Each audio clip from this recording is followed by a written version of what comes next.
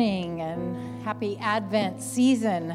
This is the second week of Advent, and we have these candles up here representing different themes, and we're incorporating that into our sermon series this week. And our theme last week was the theme of hope, and this week our theme is peace. So as we look at these candles and participate in traditional Christendom, we also want to look into the covenants. So we're going to braid this theme in with this Abrahamic covenant today and braid those things through and see how that applies to our lives. But when you look at these candles and you think about peace, definition in American culture and English language, we might say, well, peace on earth, goodwill toward men.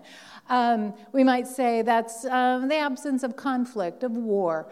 In our Hallmark cards, we might look at the word peace and think, oh, a cozy cabin with hot chocolate and little demands, and I feel peaceful and happy and at rest.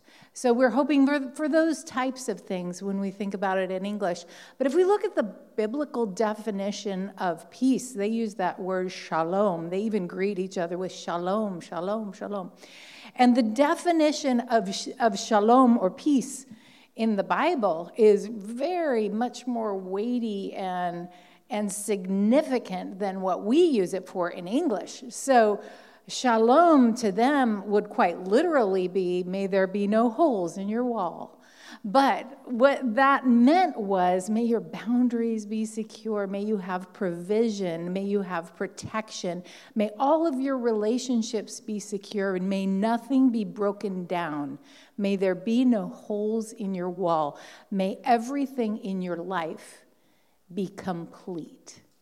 This is shalom. This is what they're wishing and hoping for one another. So when we look at shalom or peace in the Advent season, we want to adopt that weightier meaning of what peace is, and we want to look for that. So as we study the covenants, we think, why are we studying covenants? But here's the thing about covenants. This is the backbone of the Bible. You can hop and skip through the Bible on stepping stones of the covenant and learn about what God is like through his promises to his people. I don't know if it's still a thing, but somebody told me one time, oh, have you DTR'd yet? Have you ever heard of DTR? So when a couple is dating, they might have this conversation. It's the DTR conversation. It's define the relationship. It's like, do we like each other? Do we like each other? Are we hanging out? Are we just friends? Like, how do we define this Are we exclusive? Are we in a relationship? Are we dating? Now there are so many other, are we going steady? That was a thing for me. Will you go with me? That was the thing in my day. But covenants are God's way of doing a DTR with his people, because he likes to define the relationship with us. He says, I like you. I want to go with you. I want to go steady with you. I want to be in a relationship with you. I want to partner with you. And so covenants, when we look at it, it's like we're sitting down with God and he gets to define the relationship.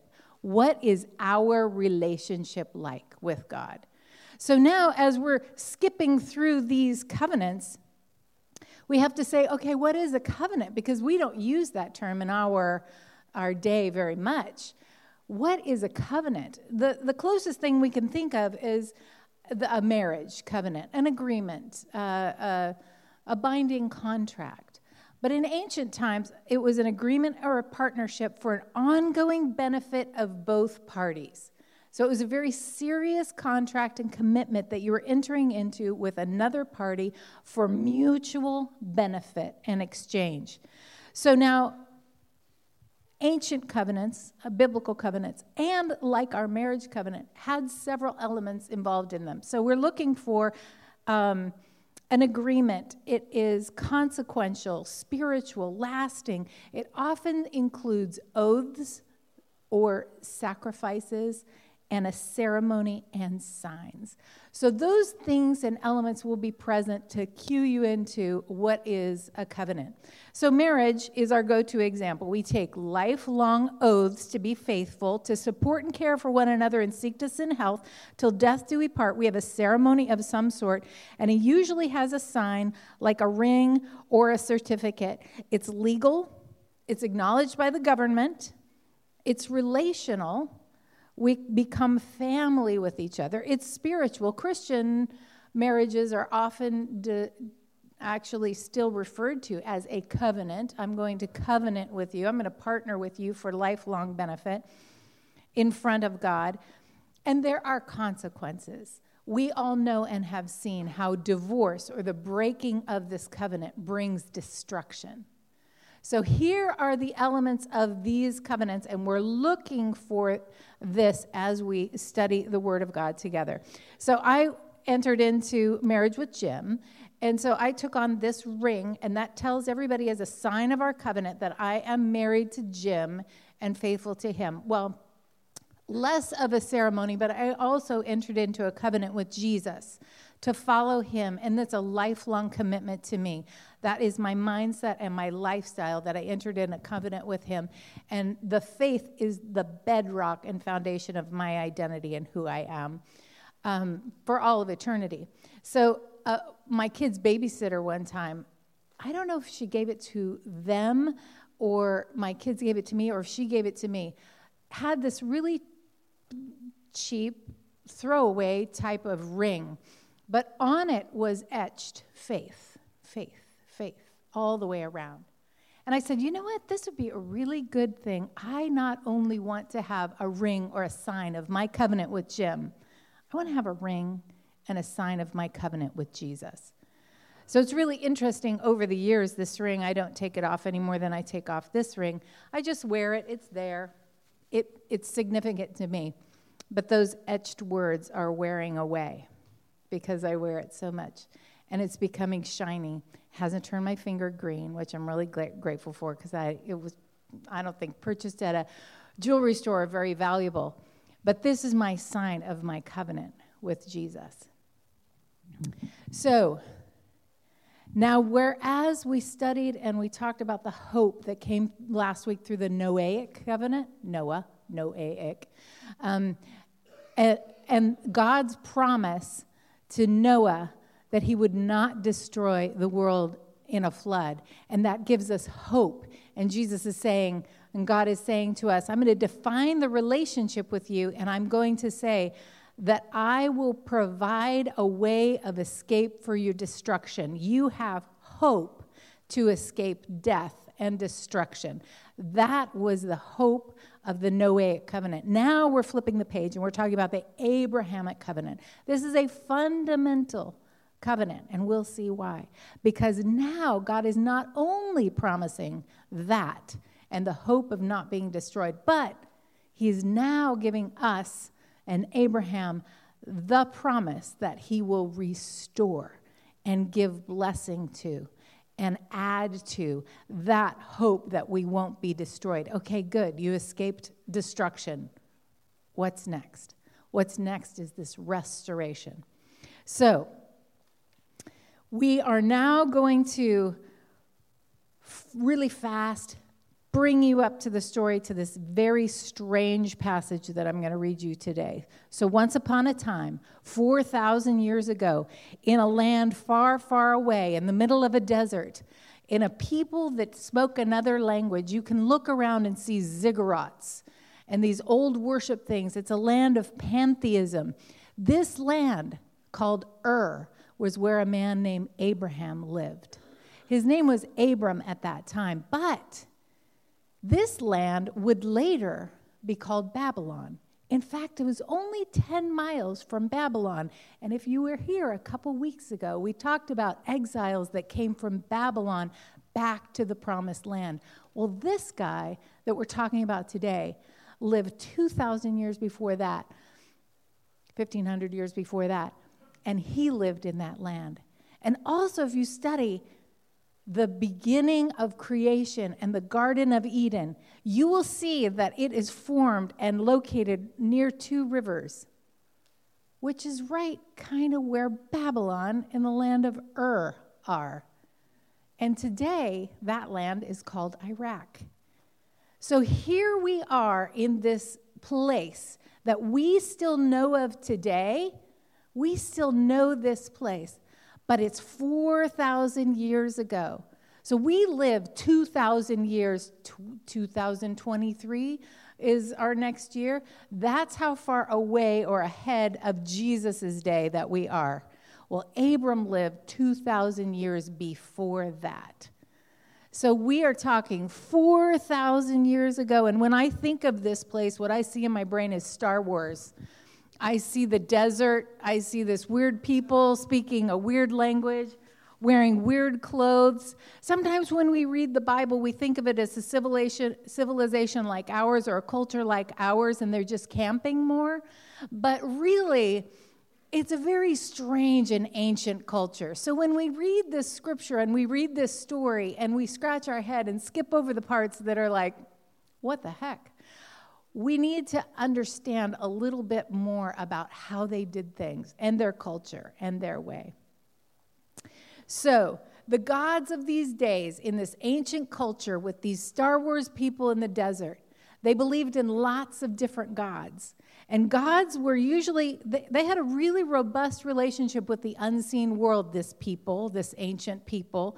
And their gods had specialties: fertility, the sun, the moon, light, prosperity, super into the elements, fire and wind. They had health, a god for health, a god for protection. They had gods of regions, big gods over great regions, and then smaller areas and towns and villages. And then you could be sponsored or adopt a god for your family who would protect you.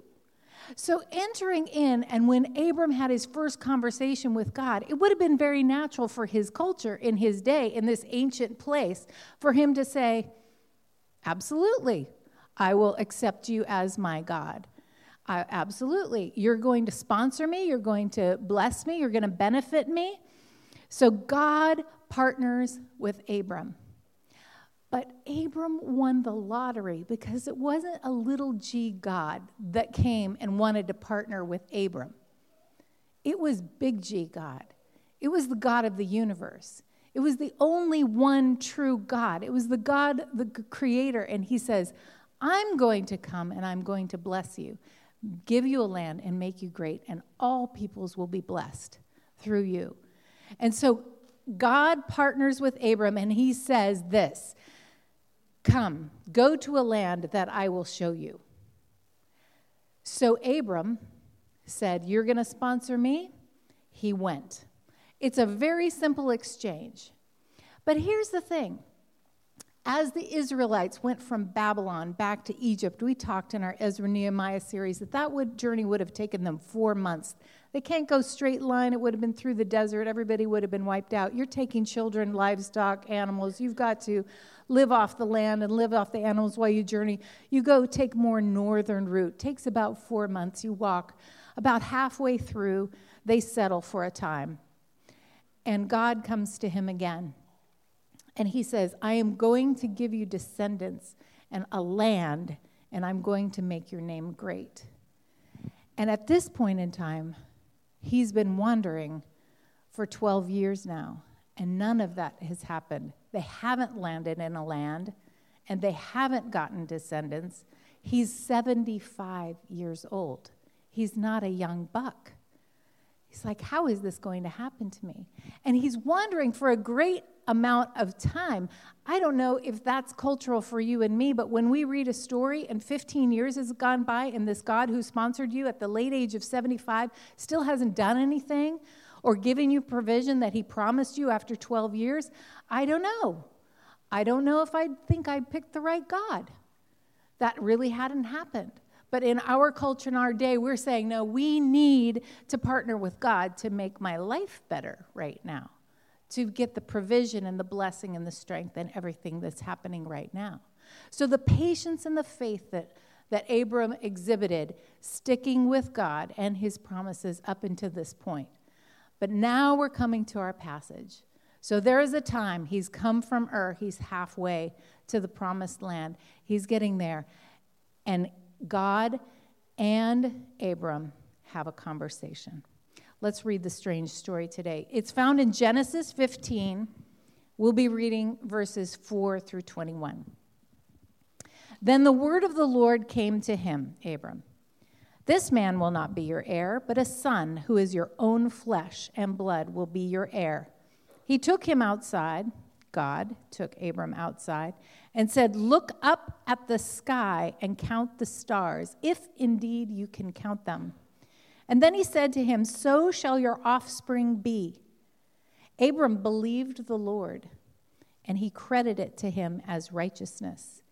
He also said to him, I am the Lord who brought you out of Ur of the Chaldeans to give you this land to take possession of it. But Abram said, Sovereign Lord, how can I know that I will gain possession of it?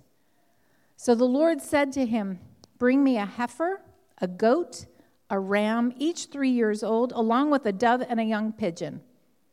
Abram brought all these things to him, cut them in two, arranged them in halves opposite each other. The birds, however, he did not cut in half. Then the birds of prey came down on the carcasses, but Abraham drove them away. As the sun was setting, Abram fell into a deep sleep, and a thick, dreadful darkness came over him. And then the Lord said to him, know for certain, for 400 years your descendants will be strangers in a country not their own, and they will be enslaved and mistreated there. But I will punish the nation they serve as slaves, and afterward they will come out with great possessions. You, however, will go to your ancestors in peace and be buried at a good old age. And in the 4th generation, your descendants will come back here, for the sin of the Amorites has not yet reached its full measure. When the sun had set and darkness had fallen, a smoking pot with a blazing torch appeared and passed between the pieces. And on that day, the Lord made a covenant with Abram and said, to your descendants I will give this land from the Wadi of Egypt to the great river Euphrates. This is God's word, and it's his promise. And if we're honest and we read it in American English, it's kind of written in code. We went, good for Abram. Sounds like a good thing for him. I hope he was happy with that. But we need to break this down a little bit. God of the universe wants to partner with people. He gives them a promise, but there's a problem. There's a process before peace comes. So let's break this down. God wants to partner with people. I grew up in Southern California. My family was kind of a Dodgers fan.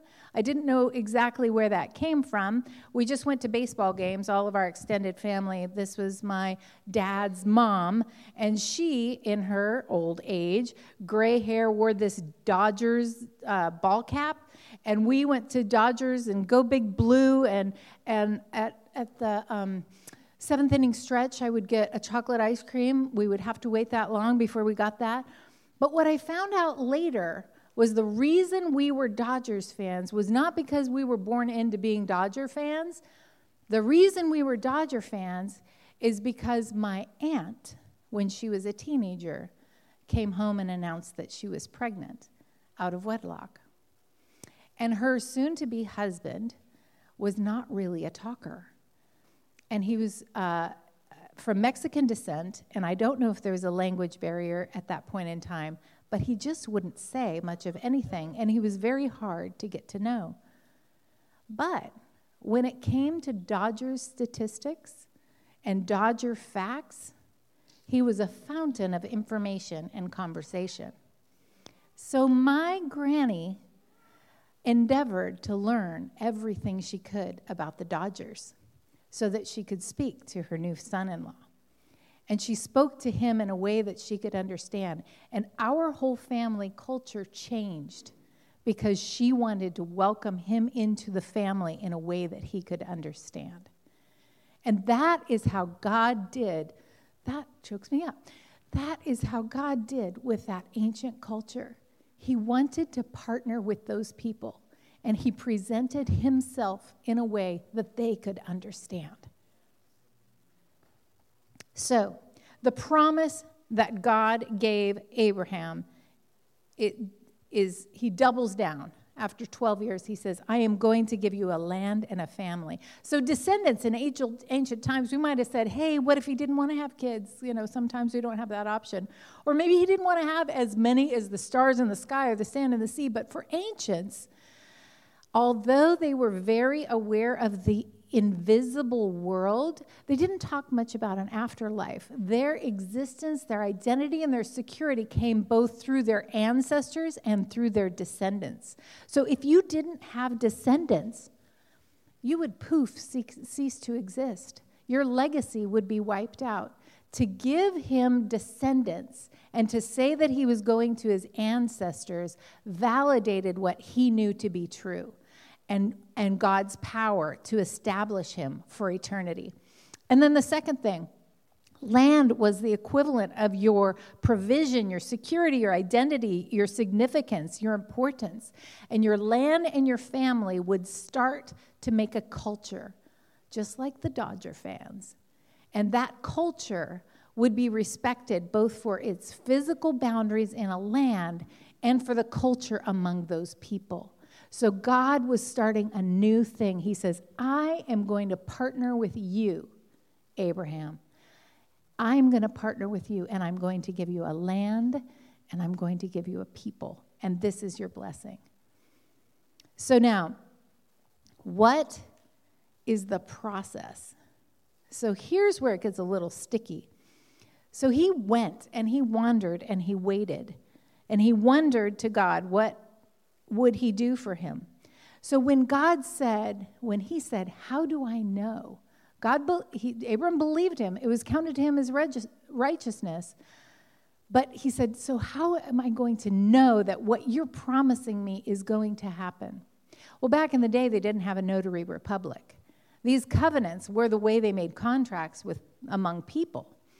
But God's never made binding contracts with people. In fact, in the most ancient writings, what they usually find is laments for ancient people who said, you know what, we're so sick of these gods who don't provide for us, they don't protect us, they don't establish us, even though they promised us they would. But people made covenants with people. And oftentimes, it was a king or a lord or someone who was powerful who would make a contract or a covenant with somebody who was lesser than, a servant. And they said, come into my land, come and have a binding agreement with me, and I will take care of you, and you will serve me. So when that ceremony or covenant was proposed, it was seal the deal by grabbing some animals and cutting them in half. Makes signing a contract sound a lot easier, right? So cutting those in half, those animals in half, and making half the cow here, half the cow there, half the goat here, half the goat there, half the ram here, half the ram there, bird, bird, bird, bird. It's a bloody mess. I mean, you've got this bloody aisle of carcasses, and then the birds come, and Abram's shooing them away. But Abram knows that this is how we make a covenant. And now, in order for this covenant to be ratified, both parties need to walk through this covenant and say, may it be to me as these animals dead, destroyed, if I break my covenant with you. So it was a serious deal to enter into a covenant among people. But here's the thing. God's never made covenants with people. In that day, gods were far above that. It was just people who made covenants with people. God's never made covenants with people. So when Abram said, how will I know? God says, go get the animals. Go get the animals. And so when he went the animals, Abram said, this God is going to make a covenant with me. Well, sometimes the king and both parties would walk through. Other times, the king was too important to walk through and take the covenant, and just the servant would have to do that. The king was above it. But in this story, we see that Abram falls asleep, and God puts him to sleep. And God makes a covenant of this promise to Abram's descendants, and he says, only I, the greater, the God, am going to walk through this covenant and make this covenant with you, Abram. Me, I am going to do this. And how did he represent himself? He came to him as a smoking pot and a flaming torch. Now, I don't know, I think little pot, little torch, but even if it was a little pot, little torch, little fire, little smoke, it's floating and passing through this thing. This was like some kind of epic, monumental, miraculous vision and sign that Abram is somewhat witnessing.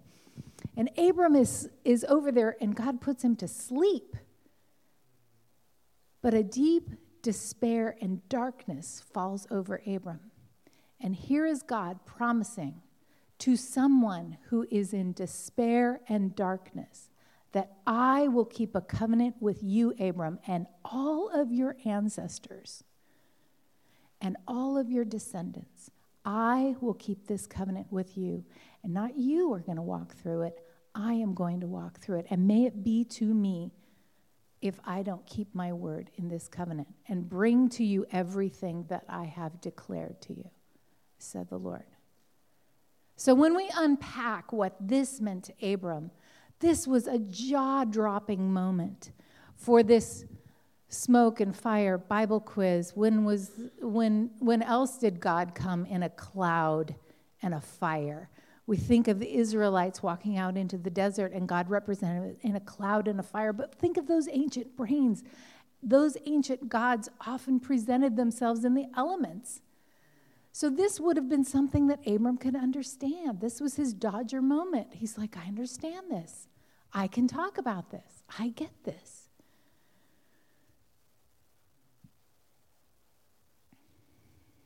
So the peace came through the promise of the covenant. Do you realize that it's going to be another 12 years before Isaac is born to Sarah?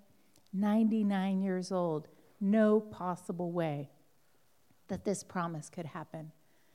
So it wasn't, I'm going to double down and renew this covenant with you, and then the next day things start happening.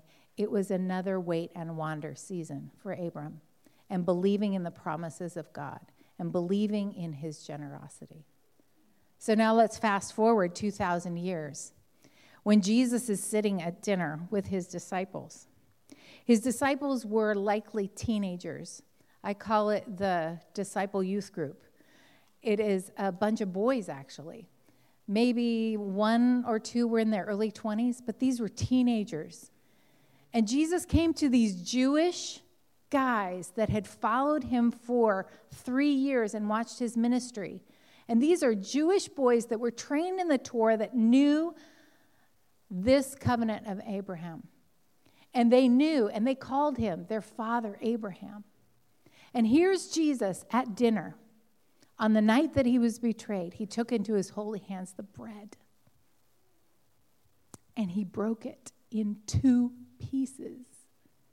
And he held it out to them. And he said, this is my body that is broken for you.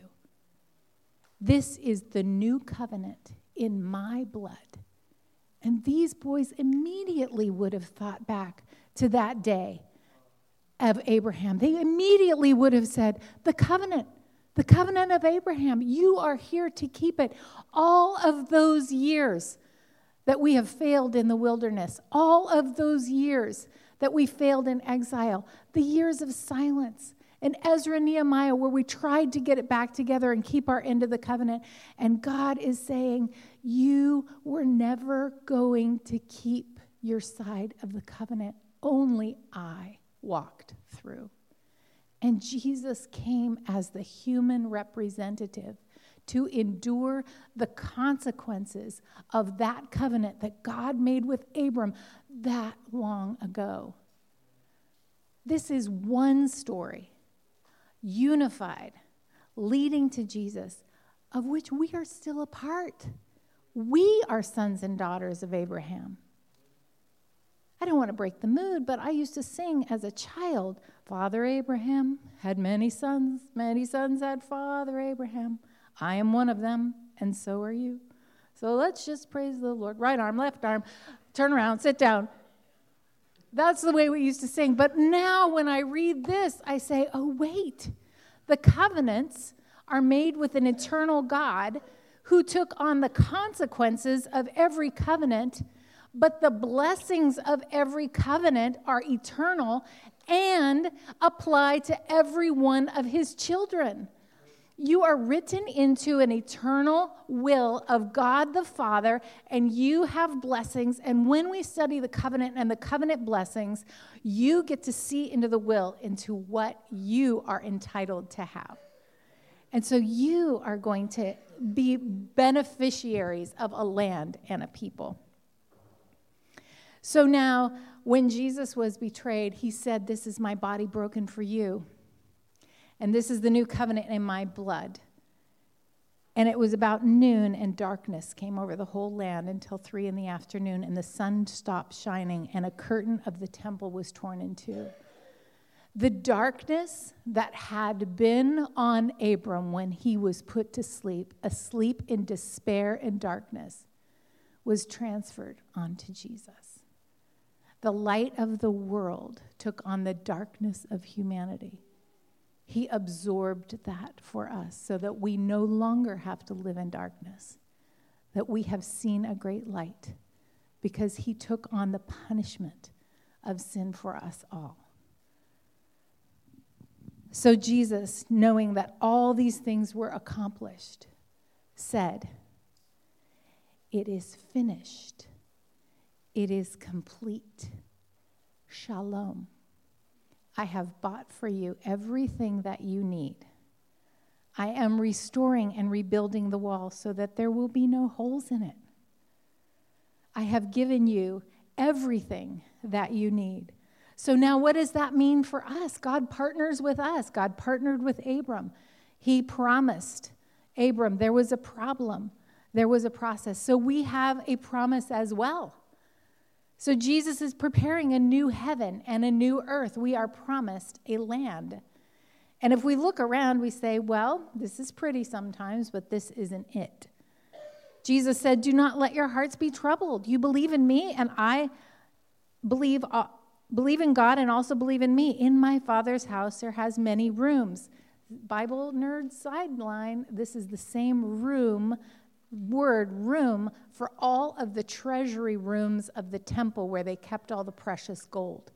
So when Jesus is saying, in my house there are many rooms, he's not saying you get your own bedroom. He's saying, no. In my Father's house are many rooms of treasures, of wealth, of everything, abundance, over and exceeding. He's not putting us in timeout in a really stylish new bedroom. He's saying, I've given you everything. All the wealth of the kingdom is yours. If it were not true, would I have not told you so? And so if I go and prepare a place, I will come back and take you to be with me so that you may be where I am. So peace is restored. Our peace is restored with God. He endures the curses, and the blessing is ours. Jesus is our older brother, our kinsman redeemer. He is the one that has bought this for us, and now we are in a family of God. We say family on mission. No truer words. If we knew the weight of it, if we knew the identity that we had in it, the security, the protection, the history, the connection, we would be overwhelmed with the honor of being in the family of God. And we are to be a blessing for all nations. Every tribe, tongue, and nation will worship at the throne. We are the prophets of the new covenant. We get to declare the word of God. So, He blessed them with a land and a kingdom. And we have to imagine that God is still going to restore the Garden of Eden and everything that he intended man. We are physical beings. We're made for a physical place.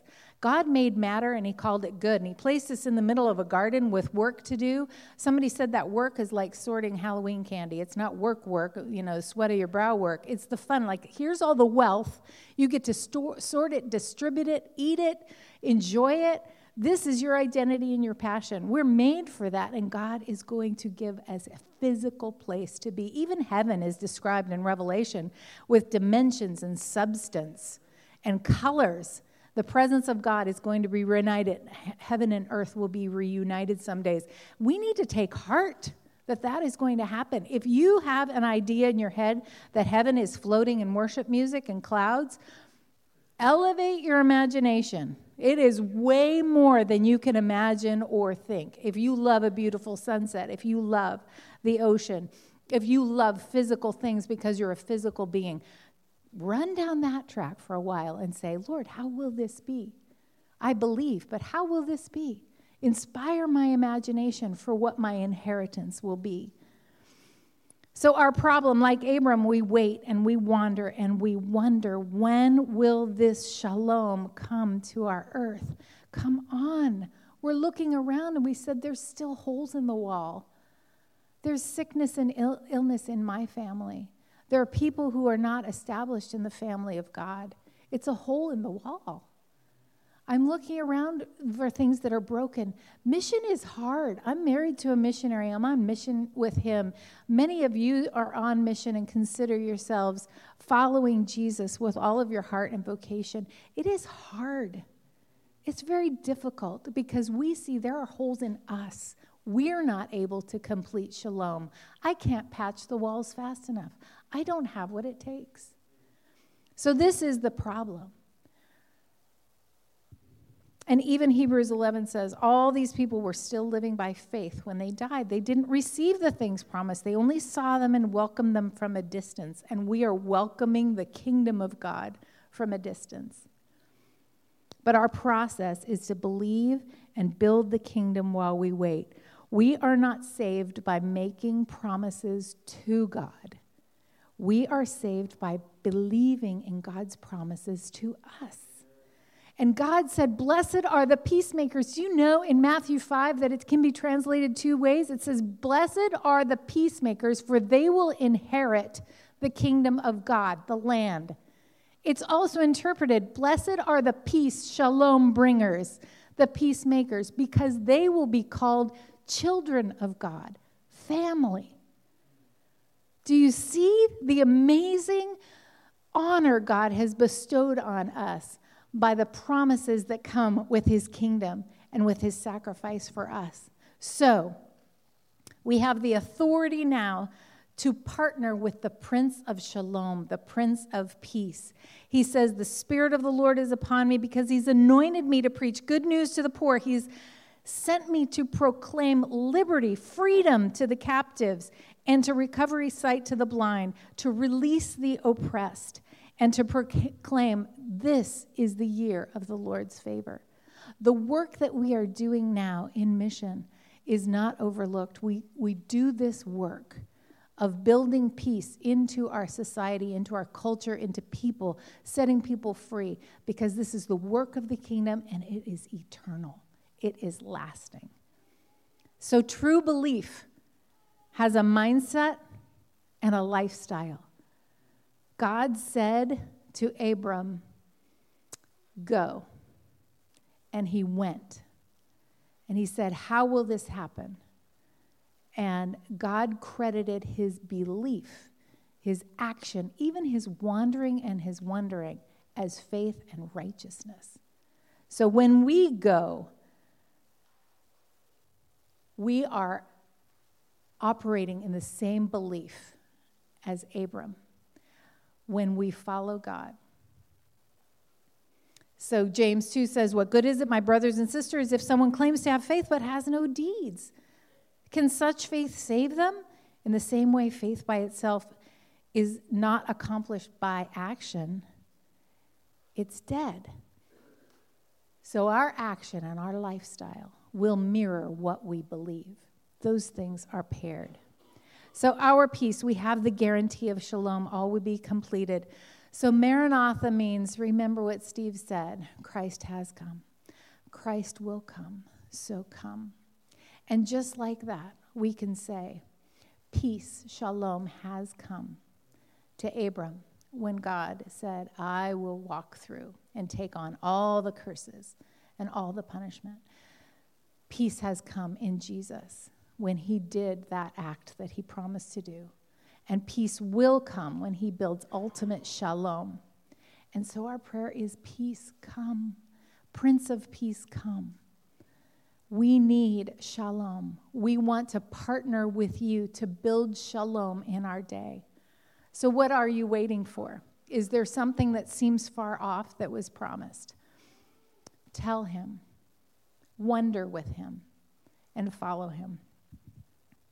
So do you feel like you're wandering? Do you slip yourself into the story and you feel like, I'm wandering in the desert? I don't know where I'm going. I don't know where my life is. I don't know what my purpose, my identity is. Trust in his generosity. Encounter Jesus and trust him that everything in those rooms of heaven belongs to you, that you are written into the Lamb's Book of Life and you are written into the will, and you have all of the resources of heaven to accomplish the purposes on earth. And do you see the holes? Has God given you a broken heart for something to bring shalom to? Is that your calling? Sit with the Lord. Follow him in where he leads, because he wants to build shalom through you and with you. Amen.